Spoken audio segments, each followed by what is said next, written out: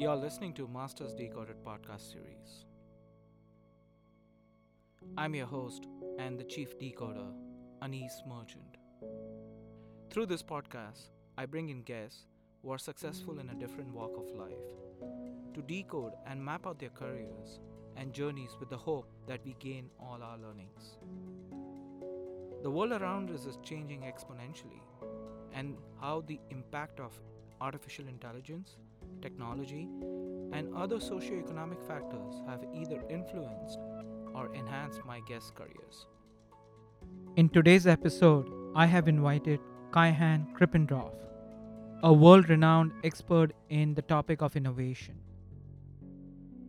Kaihan is a member of a prestigious Thinkers 50 Radar Group, a global selection of the top 30 management thinkers in the world to look out for. Kaihan also founded the Outthinker Strategy Network, a community comprised of strategy executives from the world's top Fortune 100 and private companies that keeps him ahead of the pace of disruption and up to date on trends, threats, and opportunities across industries. Amidst his busy schedule of keynote speeches, consulting projects, ongoing research, and writing, Kaihan still finds time to teach at business schools throughout the US and internationally. Kaihan began his career with McKinsey Company before founding the growth strategy and innovation consulting firm. His growth strategies and innovations have generated over $2.5 billion in revenue from many of the world's most recognized companies. A best-selling author of 5 books, most recently the Edison Award-nominated Driving Innovation from Within, a guide for internal entrepreneurs. Without much further ado, if you want to get dazzled with the world of innovation, listen in. Hi, Kaihan. Welcome to Masters Decoded podcast series. Thanks for taking time out. Thanks for having me. It's great to be here. Kaihan, a lot of things have changed in the last 6 months. And one of the key topic of discussion for many large organizations is strategy. And you've been talking about strategy and innovation for the last, I would say, 2 decades now, close to it. Mm-hmm. And you were one of the first few who you wrote a book on innovation and outthinking competition way back in 2004, if I look back in your history. How do you think strategy then and strategy now in the last 6 months has evolved for you and for Wow. companies? Okay. Yep. All right. So I got 3 things to say. One is I view strategy as an evolution of different language or language tools. And if we go back to when strategy was first coined as a term, um, it was originally a Greek term used to describe the political actor, a politician who wasn't responsible for getting on the battlefield and fighting, but was responsible for raising the money to attack or defend.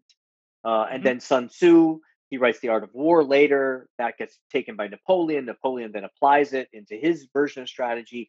Strategy then becomes about cycles. It becomes in the 1920s really about understanding economic cycles and timing.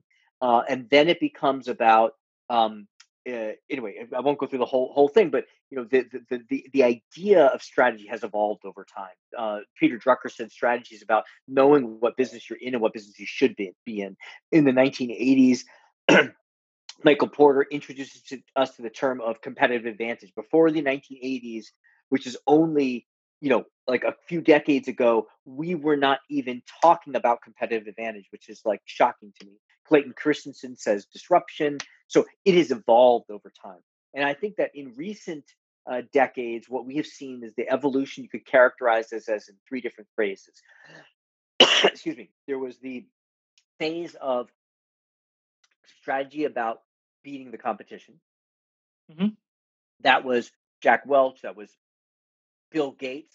Then went into the age of, we're still in and kind of leaving the age of, it is about customer centricity. I think that's driven significantly by Jeff Bezos and Amazon being Earth's most customer-centric company.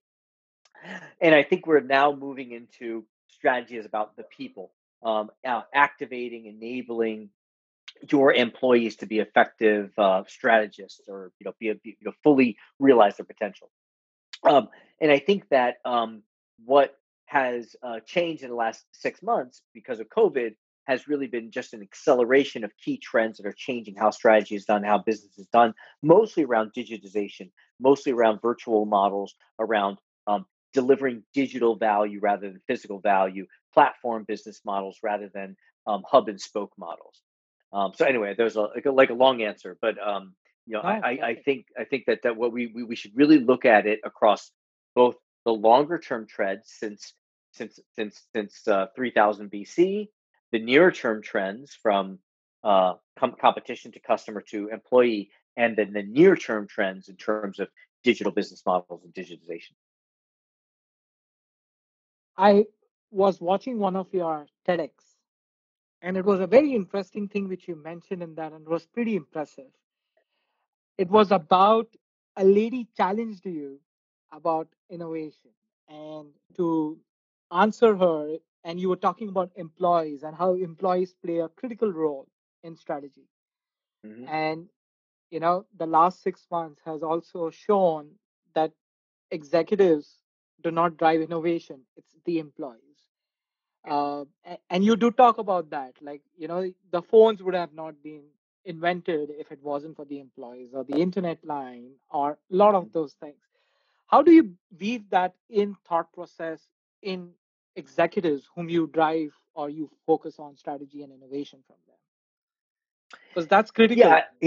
Yeah, yeah. I think that most executives get it that it is not sustainable at a scale for them to be the ones that come up with the innovations and the ideas. That what they need to do is create the context for others to come up with the innovations and ideas. There's a one of my favorite phrases from Lao Tzu, and I'm not going to get this exactly right, but the leader, you know, anyway, a great leader is one where it happens and the people say we did it ourselves. So it's really about creating the context for people to innovate, and I think most people recognize that Apple's big ideas didn't come from Steve Jobs. They often came from someone pushing him and pushing him. We got to launch the iPad. We got to launch the iPad. No, nobody wants another e-reader. We got to launch the iPad, and then finally convincing him to do it. Right. The Ingvar Kamprad, the CEO founder of IKEA, or the founder of IKEA, the idea that really broke through was the flat pack box, which then changed the way that furniture was sold and distributed. That wasn't created until 10 years after IKEA launched, when an employee was trying to get a table in the back of someone's car, and they couldn't fit in, so they took the legs off. Jeff Bezos talks about this. One story he talks about all the time was when they were in the early days, every week they would get all the packages, and they were packing things, and they were on the floor moving these packages around, and he said, we should get knee pads since we're on the floor. And one of the programmers, because in that time, small company, like everyone did everything, he looked at him like he was an idiot. And he said, no, what we need is packing tables. And they got packing tables, and they increased productivity by 40%. So great leaders know the ideas come from the people, and their job is to create the context for those people to seize those opportunities. Very interesting thoughts. And that's how you got the book out, Outthink the Competition, or what motivated you to bring that book out? Yeah, so Outthink the Competition was really about the individual, the mind, the person, whether that is the leader or the individual. How do you come up with a disruptive idea, what I call a fourth option?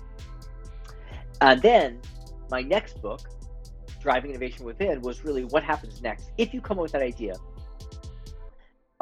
Going back to what you said before, that most innovations that have most impacted society have not come from entrepreneurs, but come from employees, 70% of them. Mm-hmm. What happens then for those 70% who come up with the idea and they are an employee? Mm-hmm. We have lots of stories of them quitting their job and starting companies. Those are just the stories. Those are really the exceptions rather than the rules. And so the Driving Innovation Within was, what does it take for, as an employee, to take an innovation and successfully build adoption for it within your organization so it makes that out into the market? And so I interviewed 150 internal innovators and kind of asked them what their barriers were, and kind of came up with a set of 7 barriers and tools to overcome those barriers. But to drive innovation, organizations and executives have to be ready to take risks, because it inherently brings risk also. There is an often saying culture eats strategy for breakfast, but risk inertia eats and destroys culture also in many ways. So, how do you take risk and innovation because they both go hand in hand? They always say it's okay we fail, but we learned. But that's also showing you can take risk and you're allowed to take risk within the organization. Yeah. Yeah, I think that if we go to risk, I mean, the way that humans relate to risk is very complicated. Mhm. And one thing that companies can do to uh, circumvent this risk aversion is to basically lower the risk by lowering the investment, increasing the ROI, not by focusing on innovations that have a big R, big revenue opportunity, but rather by reducing the denominator of ROI and making lower investments. So that's all these frugal innovations where you invest a little with the potential to get a lot. Sequence your investments so that you are taking small risks early. You know, so anyway, agile prototyping, building the MVP, all that stuff. The other thing is to change what unit of measure you use when you assess risk. Mhm. Going back to Jeff Bezos, he says if you have a 1 in 10 chance of 100 times payoff, you got to take that bet every time. But you need to be Mhm. ready to lose 9 times out of 10. So, what does that mean? If we look at each individual potential opportunity, it's only got a 10% chance. But if we are willing to take 10 bets, we can guarantee a 10 times payoff. Mhm. So it's just like when you invest in the stock market, right? You don't just invest in one stock, you invest in a portfolio of stocks. So the thing is that most companies, because they are designed to manage established businesses, they use the business as the unit of measure, and then they apply that to the future businesses. Mhm. And when you do that, the risk appears to be very high. But instead, if you apply it to a portfolio of businesses and maybe define it not as a business, but as a problem, Mhm. solving some market problem with many different tries, then you have a really much higher success rate. So there are some interesting things you can do to kind of trick the company, if you will, to Yes. perceive risk differently. And just these last 10 minutes and talking about innovation and strategy and innovation, and how does strategy and innovation play, it just shows the amount of research and depth you've had and in the last 2 decades. And talking more about you, you mentioned one thing, employees leaving companies to become entrepreneurs. And let's talk Mhm. about you in that form of a statement. You started your career way back in 90, and you left very big, one of the big four companies when you started your own book. And the way you started, because I've seen one of your interviews, you didn't start to become an entrepreneur. You basically left the job and you started doing a lot of talks and conversations to promote your book, not with the intention to start a company, which was Outthinker. That's what Mhm. you mentioned in one of your interviews. So, how did that idea of the company and the book the book became a big lever for you to start your company as well? What was that experience of starting your own company? I can still remember the moment when I completely left my job and for the first time ever, I wasn't either in school or didn't have a paycheck coming. It was so scary. Okay. What led me to that, the seeds for that were actually laid many years before. It took me 7 years to write and publish my first book. Wow. So, after 7 years, I had finished my book and I went to my firm. I was working at McKinsey at the time. And I wanted to do something with the book. I thought maybe we could incorporate it into a practice, or I could incorporate it into my work at the firm because other McKinsey people had written books. But what I learned was that those books are firm books. They are supported by and crafted carefully by the internal, communications, groups and things like that. So they weren't going to let me do anything with my book there. So I really had this choice. I had it's like I was off to a career that I really was enjoying, And I had Mm-hmm. also spent 7 years getting to this point. I didn't know if I was going to write another book. So my plan was not to leave McKinsey. It was not to start a firm.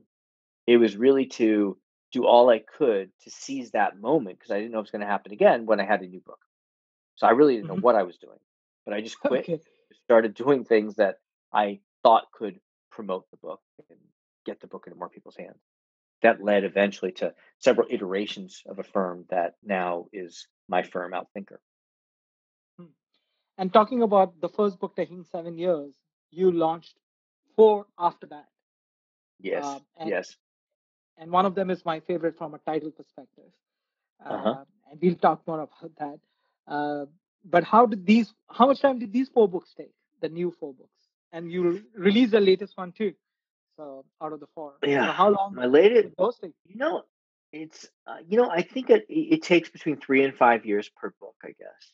Wow. Um, Now, my second book was easier because it was basically a refresh of my first book. So a new publisher agreed to publish my second book, but as a condition of that, they wanted to publish a refreshed version of my first book, Mhm. and my first publisher agreed to that. So that took me less time because basically I had the whole structure, and I rewrote about half of it, but I didn't have to do a lot of research.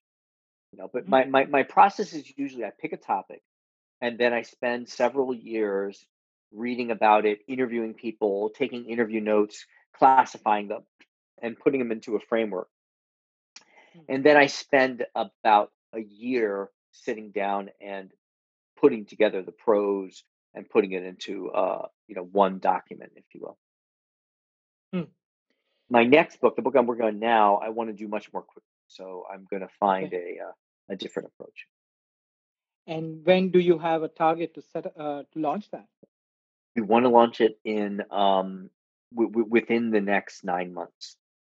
Wow. I'm co-authoring it with someone, so for something else I haven't done before. Okay.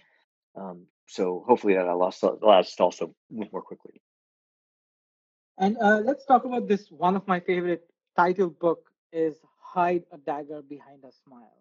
Uh, it's so interesting title, and I'm sure anybody who looks at that book will want to pick it up and read it. At least that's what comes to my mind. Why that title? What's in that book? Share a little bit perspective on that. I honestly struggle a little bit with that title, Okay. and some of some of my clients didn't like the title, but the author Okay. wanted to. I mean, the publisher wanted to call it that. So basically, um, my first two books and my doctorate work is based on an ancient set of Chinese metaphors called the 36 Stratagems, Hmm. written sometime between 500 BC and 500 AD. During that period, Sun Tzu was born, lived, and died. So it kind of predates and postdates them. It would be kind of like if somebody took all of the phrases of a culture, right? Like if in India you took the Upanishads and uh, um, oh my gosh, who am I thinking of? Who's the where Shiva and the big war between or is that the Upanishads? Anyway, if you took all the great things, or if you or in the United States, if you took Benjamin Franklin and took Franklin. Abraham Lincoln and took all their phrases and put them into a book, this took 1,000 years for people to compile these 36 phrases, and through oral tradition, these stories were told and retold. Each time they were synthesized, shortened, combined with other stories until somebody, we don't know who, around 500 AD, wrote down this book of 36 stratagems, is what they're called. Hmm. And the stratagems sound like um, lure the tiger down from the mountain, lure the Hmm. enemy onto the roof, then take away the ladder, embrace borrow a corpse for the soul's return, um, await the exhausted enemy at your ease, besiege way to rescue Tao. And one of those phrases is hide a dagger behind a smile. Hmm.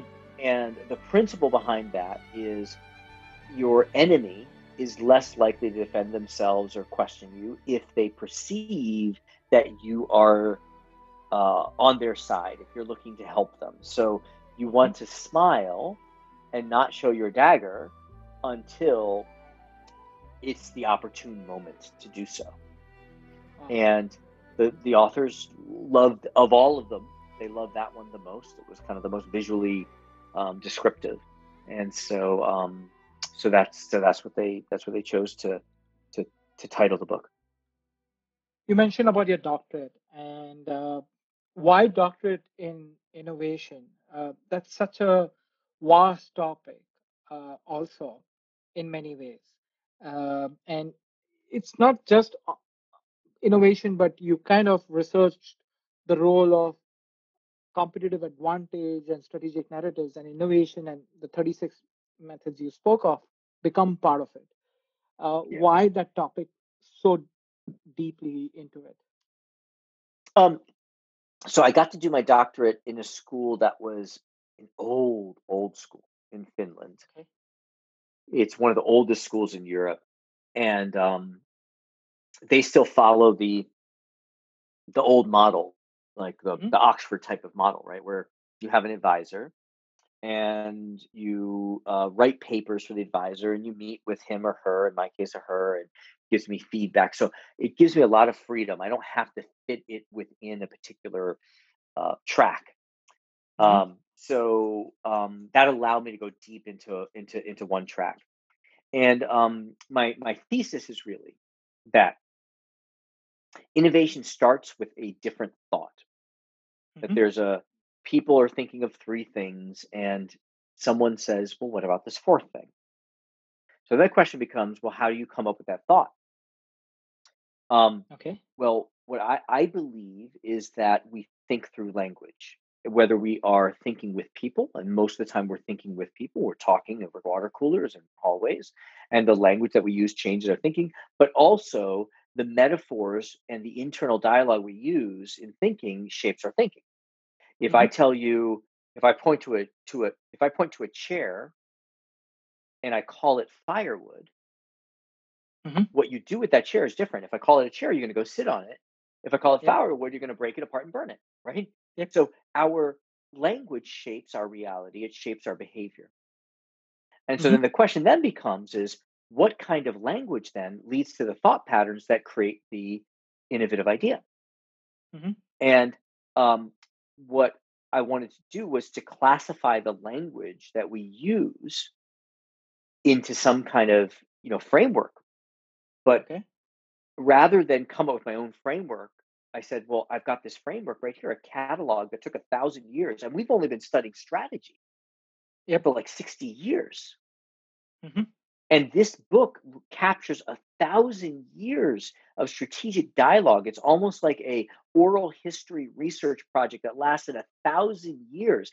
Name me a university that's been around 1,000 years. And and so I said, let me take that catalog and use that to measure how people talk about strategy. So I basically took a set of companies that are performing well, compared them to a set of companies, sister companies, if you will, same industry, same size, that are not doing as well. And I observed through narrative analysis how each of them talk about their strategy to be able to see if the successful companies talk differently, therefore think differently, therefore act differently, right? And in my research, I identified 5 different of these 36, 5 of them that are statistically on a statistically significant level represent how companies are outperforming talk differently about their strategy, and therefore that gives us insight into how they think differently. If that makes sense. It makes sense. And, further looking into your education and, you're pretty highly learned, I would say. You've done double undergrad, one in finance and one in mechanical engineering. And you've completed your MBA, one with Columbia and the other one, London Business School. A joint MBA, but yeah. Yes. But, you've put in your heart and soul in education. And even at that time, people, there was a lot of these conversations dropouts from colleges, right? And they became big, like Bill Gates and the Steve Jobs of the world. and even Mark Zuckerberg and all of them. And today, when you look at it, some people go and do all of that, or do go to an extent which you've done, or some people just believe education sucks. And I know more than what education can teach me. What's your perspective on that? And you've been a professor yourself, and you've Mhm. taught students also. So what's your perspective around that? Well, I mean, for me, education is like bicycling. I don't like to bicycle, but there are Okay. people I know. I have a friend who loves to bike, and every Hmm. day he bikes 2, 3 hours, and education for me is that way. It is my passion. If I could just spend every day just locked in a room with no windows and research something, learn something, and then write about it, then I would feel fulfilled. I think that like we all have a purpose in life. Most of us don't find it. I don't know that I found it, but I found something that feels a lot like it.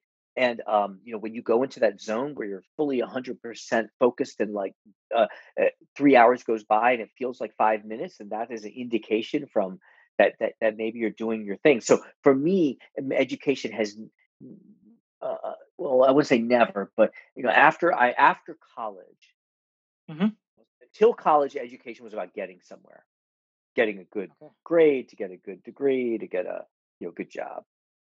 But after college, education wasn't about that for me. It was the intrinsic value or the intrinsic enjoyment of learning something. Very So interesting.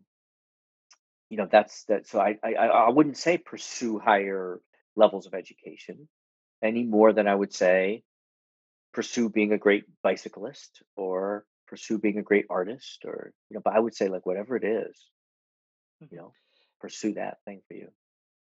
And you spoke about your purpose right now, and find your purpose.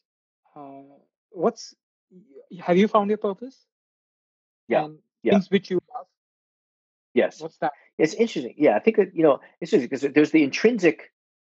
Wow, I just look back and I lost track of time and I really love doing that. There's that intrinsic like moment, Hmm. which I think is different than purpose. Purpose is like I'm having an impact and it's an impact that I care about. And for me, what my purpose is people loving what they do. Okay. I believe that the fact that Albert Einstein happened as a when he worked in a post office to discover that somehow he had a knack for and a passion for physics, like Hmm. that changed things for humanity. And then I look at the next person that's working in the post office or wherever, whatever they're doing, and think so I want to correct that a little bit because I don't want to I just don't believe in kind of like hierarchies of careers or things, like they could be some super wealthy banker, right? But Hmm. actually they weren't meant to be a banker. They were meant to be a scientist of some sort. My mission, and it's something I'll never fully achieve, is that like everyone finds that thing that they love to do and they do it, or whatever they're doing they find their love in it. Hmm. you know Very so interesting. that's my mission, my purpose. And let's switch gears a little bit. Uh, and you've been on your own, and let's talk a little bit about Outthinker. And the little I know about the company is, how do you? I believe you do not have like consultants who are full time. You work and you bring in staff, depending upon the kind of program or the project you're focused on. And it's how does that model work for you? How do you bring people to align to hmm what the philosophy of the company is, and how do you operate within that structure?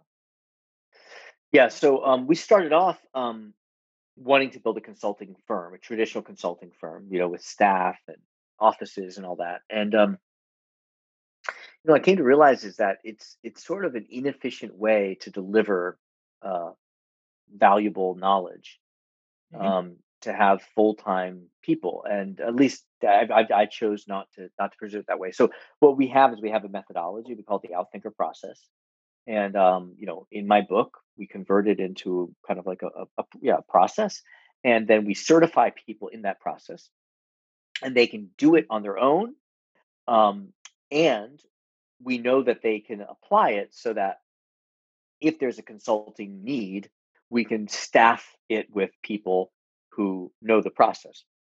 And then each of these people also have different expertises. Someone might be a, a brand expert, someone might be a finance expert, someone might be really good at creating communications for and managing boards, and so that way we have a larger pool of people to tap. But I think of it more as an ecosystem or platform of just very passionate, smart strategists that are willing at times to follow this process. It's almost like an Uber model of consulting. Yeah, yeah, yes, Right. yes, You basically fit the right person to the right need, and you go yes, ahead and drive that. So how's that yes. working out? How's that working out? You've Yeah, been consulting it's with some of the largest companies, the logos which I see on your website. How's that yeah. working out? Yeah, no, it's working well. My ambition is not to scale it really quickly. So, and we're not scaling really quickly. We're very careful on who we bring in. But it's working well. And we also run a peer group of chief strategy officers, um, who are kind of like, if you think about, we take the Uber analogy, Mm-hmm. if the certified outthinkers are the drivers, Mm-hmm. these chief strategy officers are the customers. Mm-hmm. But with them, we try to be agnostic. So we bring them Okay. together, we have conversations, we bring them other thought leaders, other processes, and often they ask for the outthinker process and we provide it, but we don't try to enroll them, we don't try to sign them up for the Uber app, if you will. We got the Okay. Uber app, we got the seamless web, we've got the whatever Amazon, and we've got the platform for them.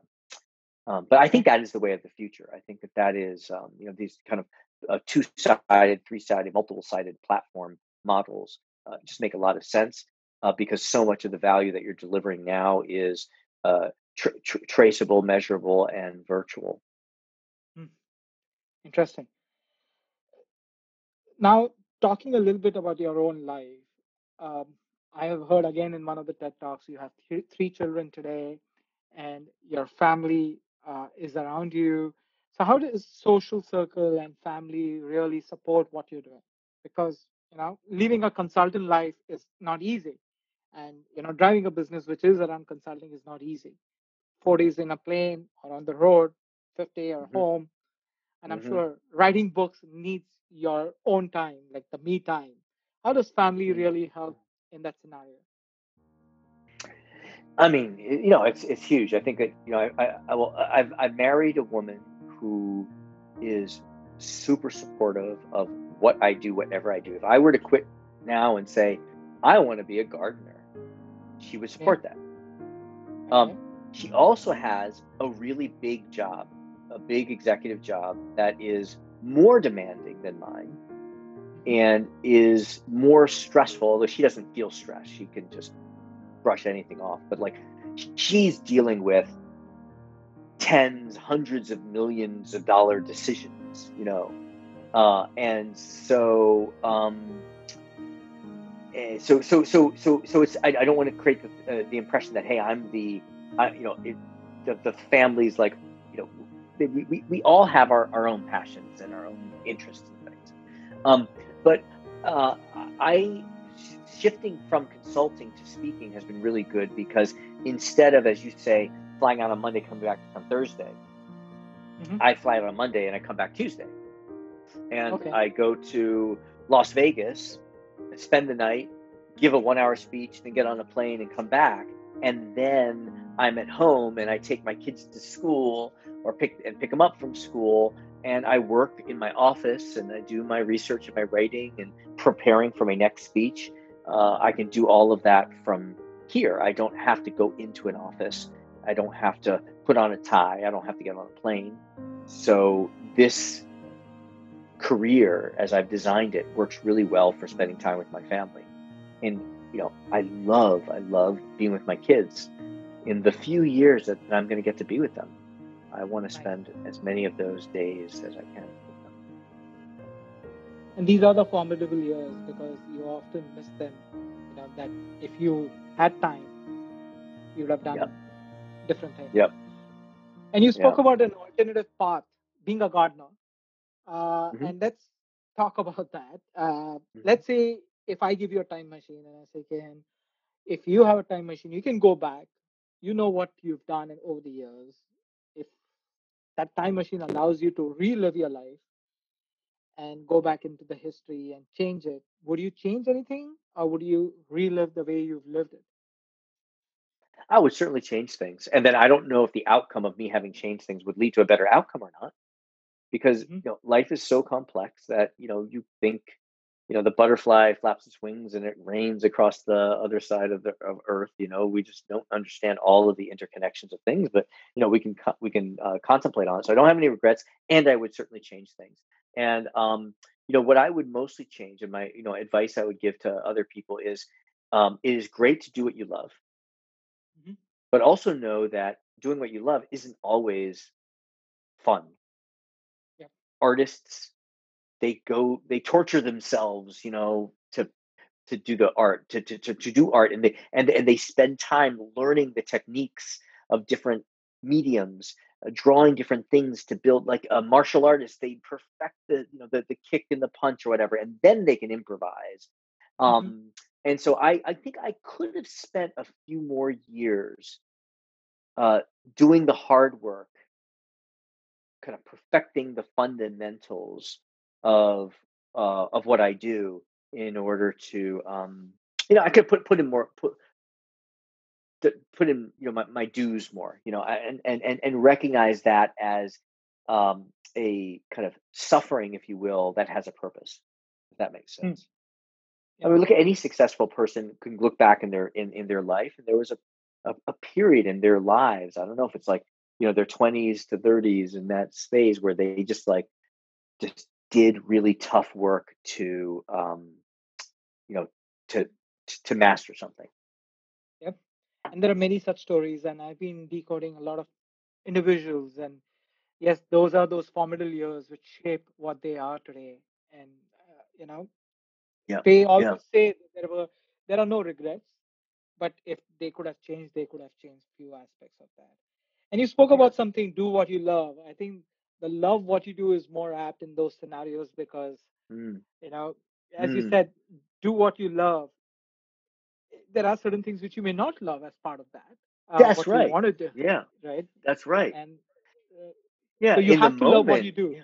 Yeah. Yeah, right. And maybe that goes back to what we talk about, like purpose and being in the zone. Like maybe Yeah. you're not in the zone, you're not enjoying it, but you love what the outcome is. You're working out, and it's painful, and you're having trouble breathing, and your muscles are sore, but you love that you are strengthening yourself.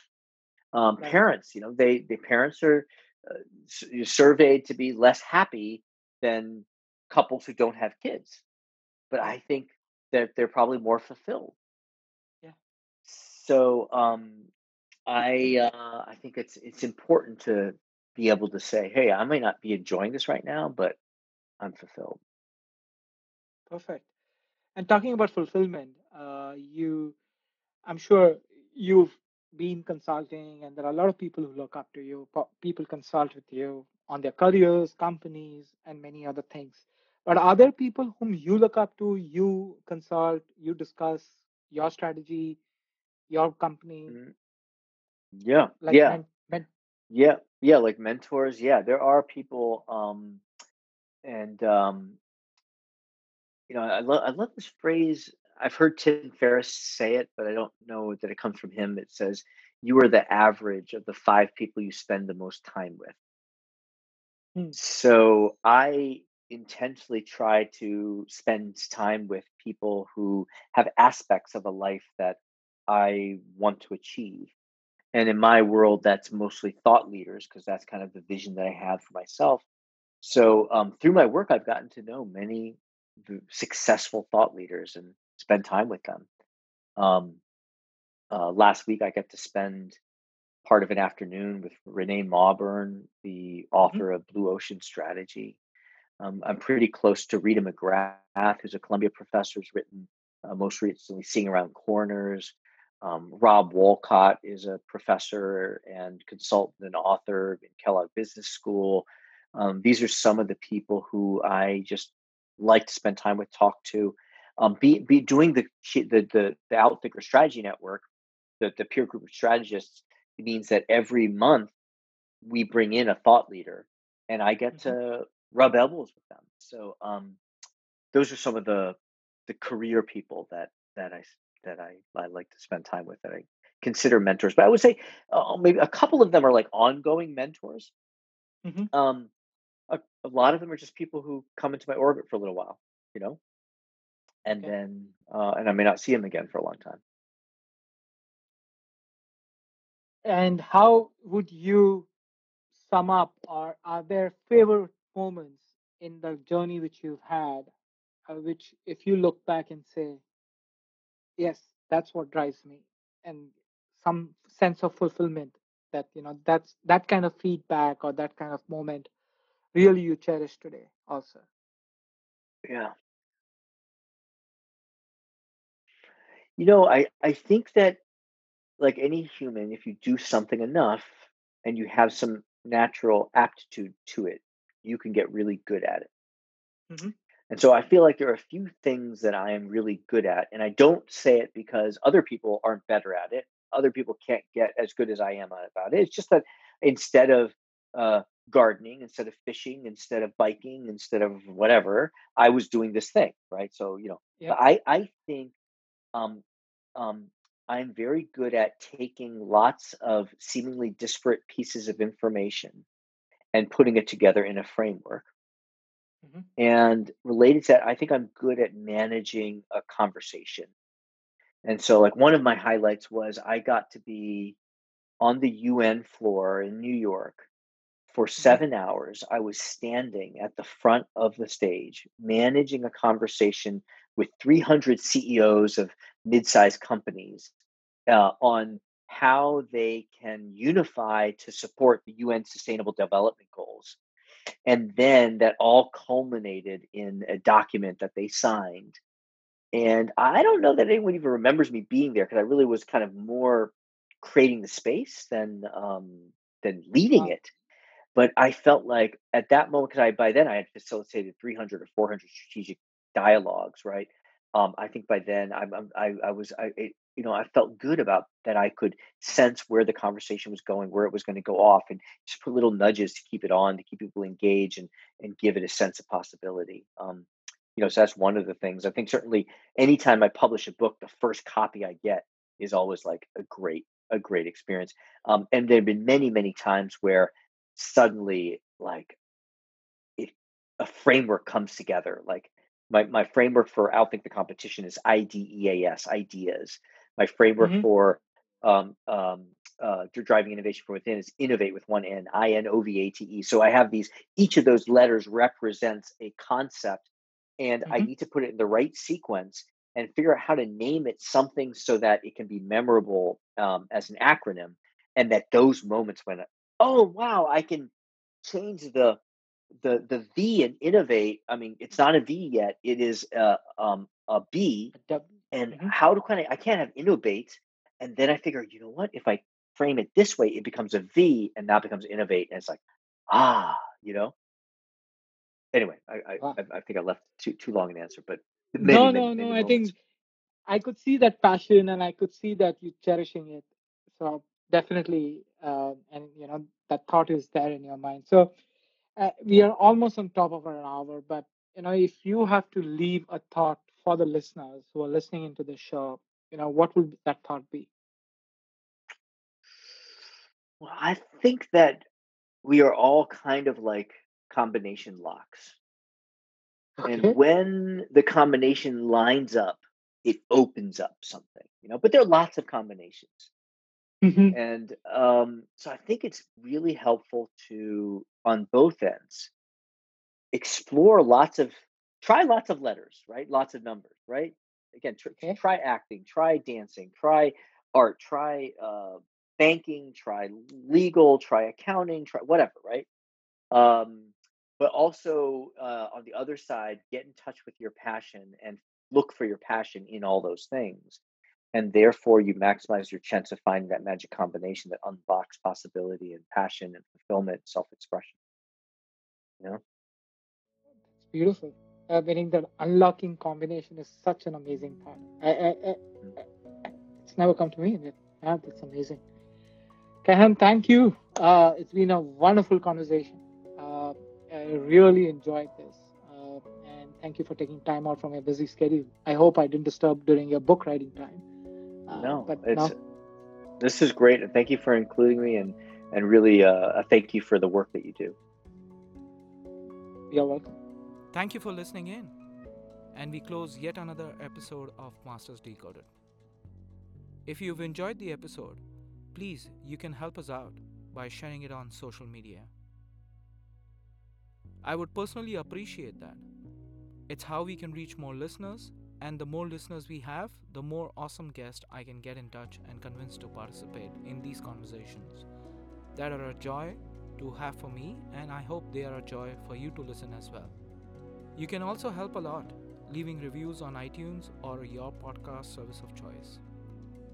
Reviews are surprisingly helpful in supporting the podcast to get to more listeners. If this episode has intrigued you, I would request you to subscribe to the podcast to stay up to date and get notified to the future episodes. With that, I bid you and see you in the next episode.